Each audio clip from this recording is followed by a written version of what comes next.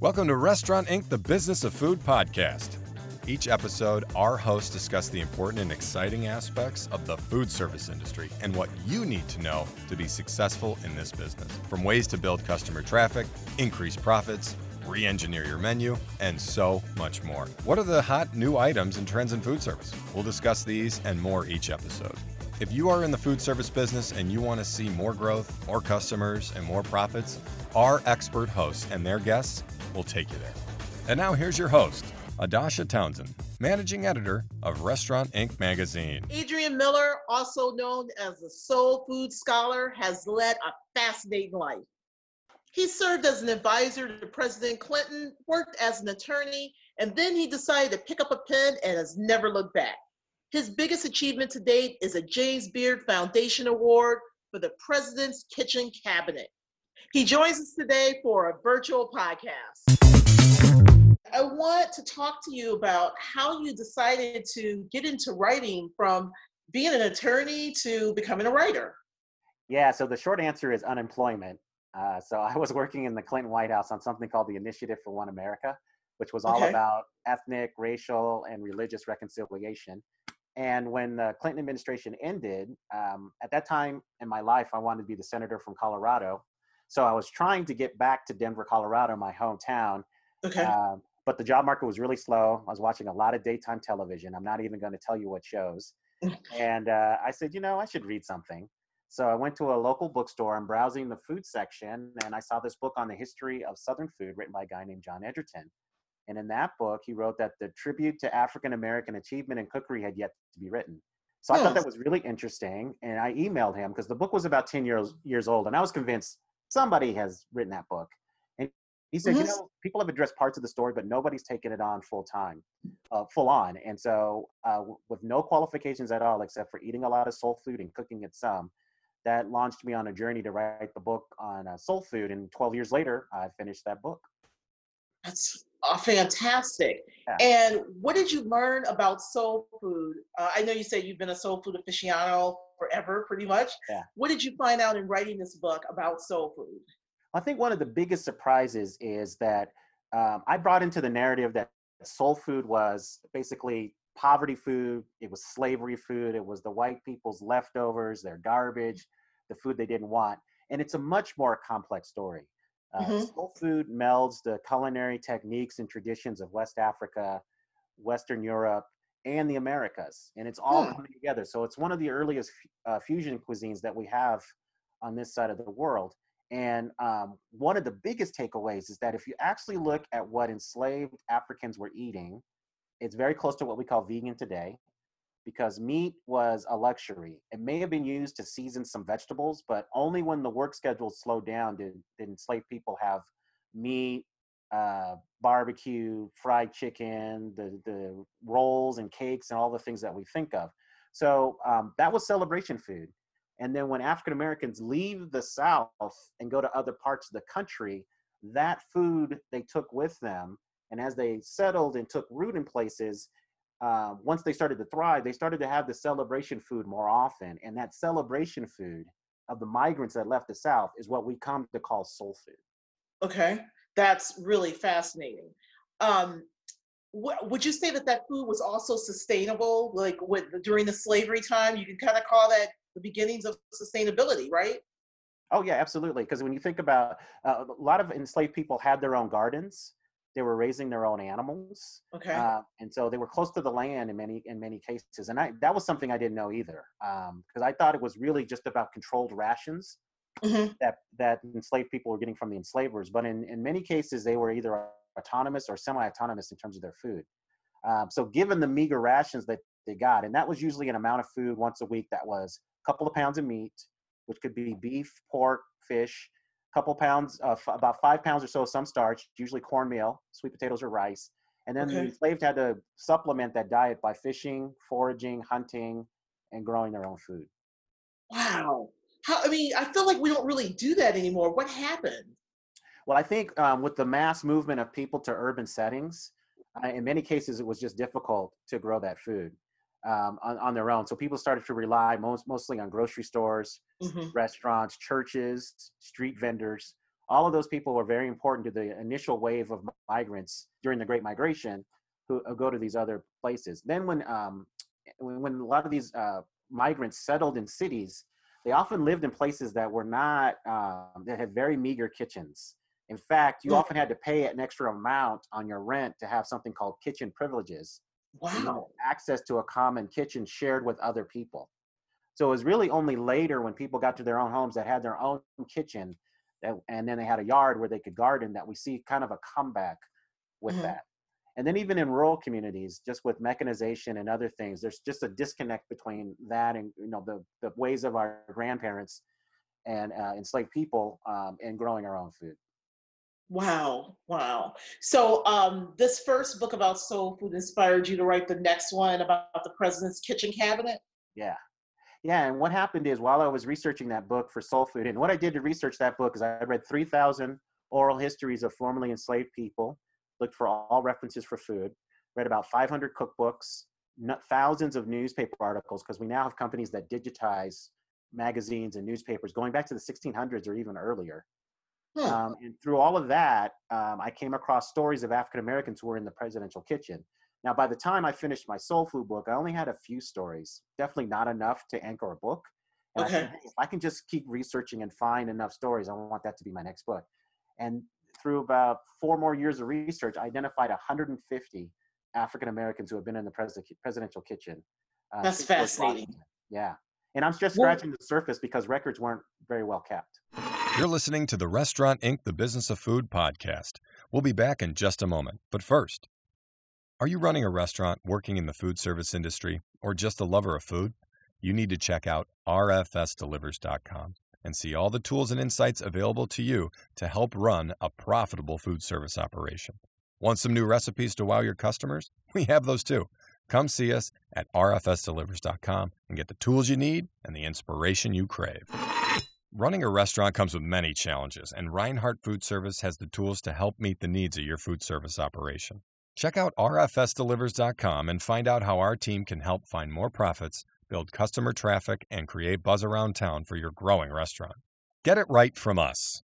And now back to our conversation. what were some of the most fascinating stories you found during your research? But one of the most fascinating people is a person named Hercules, who was the enslaved cook for George Washington. The very first president Yeah, the very first president, enslaved cook. had a black man as his chef. The Oh, very yeah. first Oh, president. actually, he had a biracial man named Samuel Francis who was in charge of his residence. So Samuel Francis was in charge of doing the grocery shopping, planning the menus, picking out the wines. And then Hercules executed the meals, and he had his son as a sous chef, his son named Wow. Richmond. And so, so he learned to cook at Mount Vernon.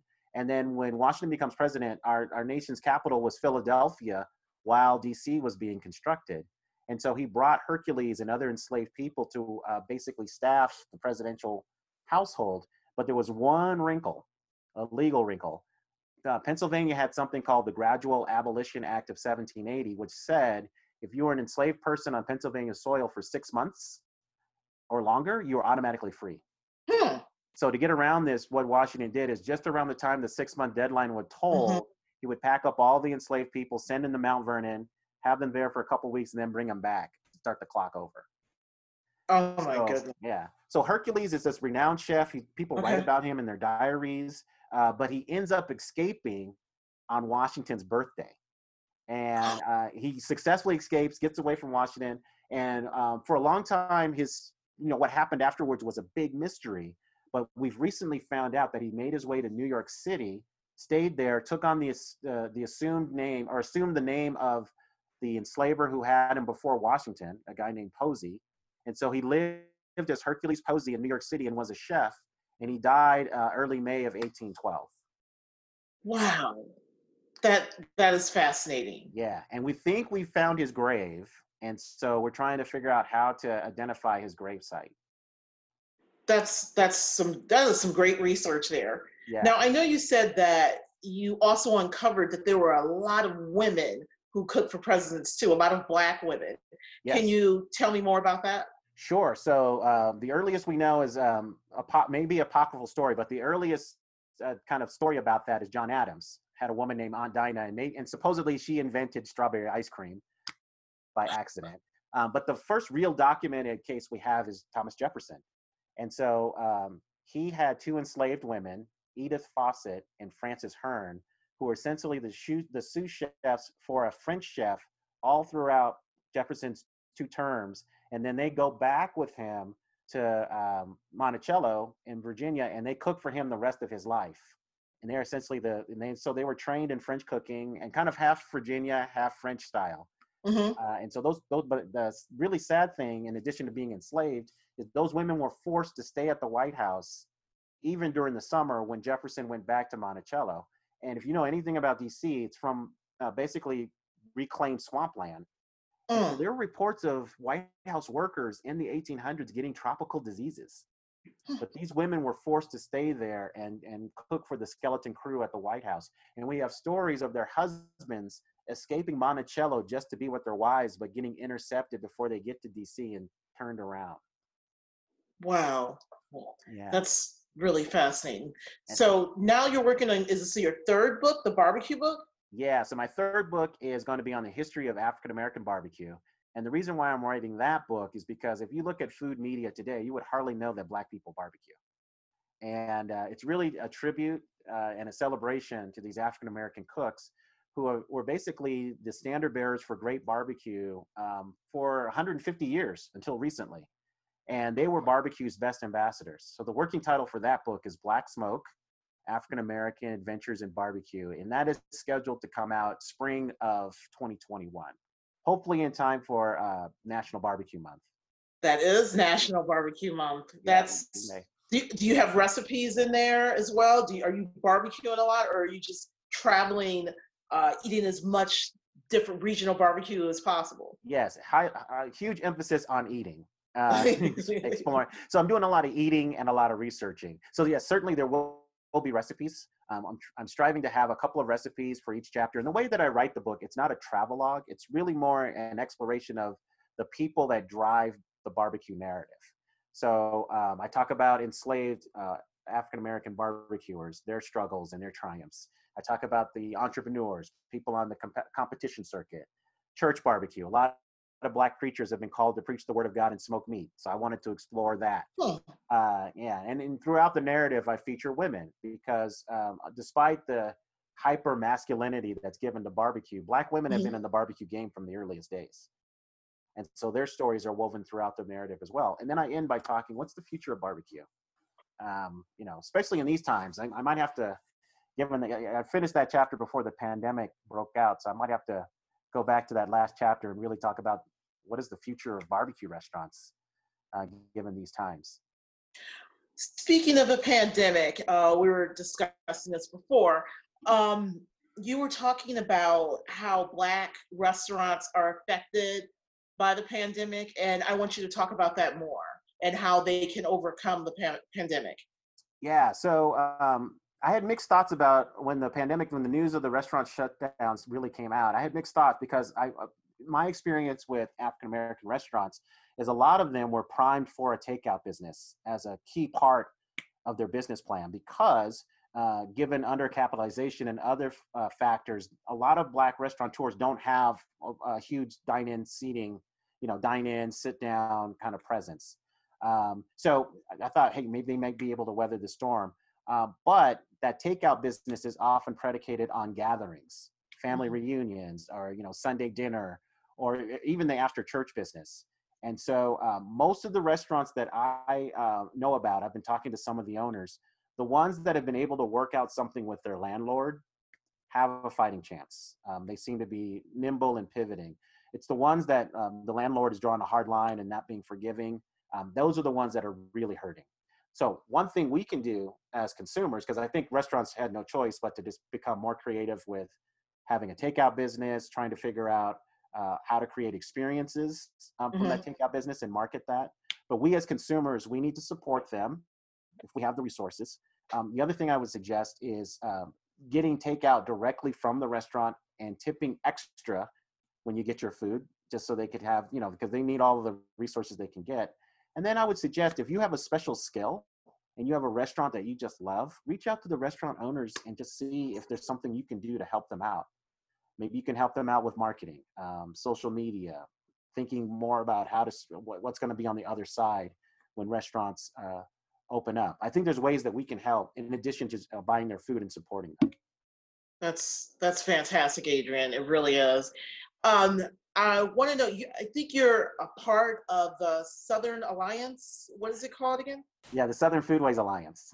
Can you explain exactly what that is and how important it is to the hospitality industry and the restaurant industry in general?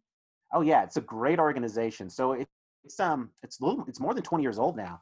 It was started in the late 90s by such greats as Edna Lewis, Jessica B. Harris, John T. Edge, John Edgerton, Tony Tipton Martin. A lot of people came together and they wanted to create an organization that would do two things.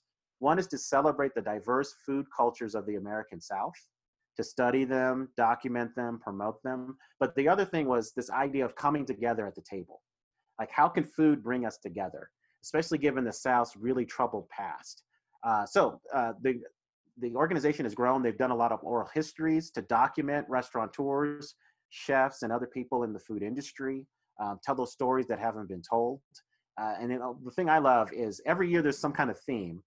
And so each fall there's a symposium at the University of Mississippi in Oxford that people come together for that symposium. And that's all kinds of people in the food industry to hear talks and presentations and really have discussions about the current state, whatever that theme is, and then what going forward. So the year that I joined, the theme was barbecue. And, in addition to that symposium in the fall, they usually have some kind of field trip to a part of the South that reinforces the theme. Okay. So when the theme was barbecue in 2002, the field trip was to Central Texas. So I went to Austin and environs and ate barbecue for 3 days straight. It was three of the happiest days of my life. But they're doing a lot to just really kind of promote Southern food and try to deal with the complex issues involved with Southern food, especially given the region's really troubled history, and trying to bring us together. And so in these times, I think it's a great place for people to find out about these restaurants, find out about these chefs, and could be a space for us to creatively think about how we can support people in this industry and help them weather this storm. Excellent.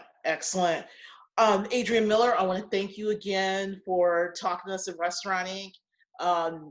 It's been a pleasure and an honor. I wish you all the luck in the world with your next book. I can't wait to read it. My stomach is rumbling just thinking about that book.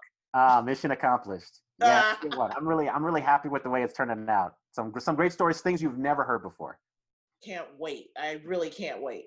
Okay, well, thank you so much, Adrian. Thank you. The Restaurant Inc. podcast is hosted by yours truly, Audarshia Townsend. Produced, engineered, and edited by David Salvi and Jeff Zimmerman. Please like and subscribe.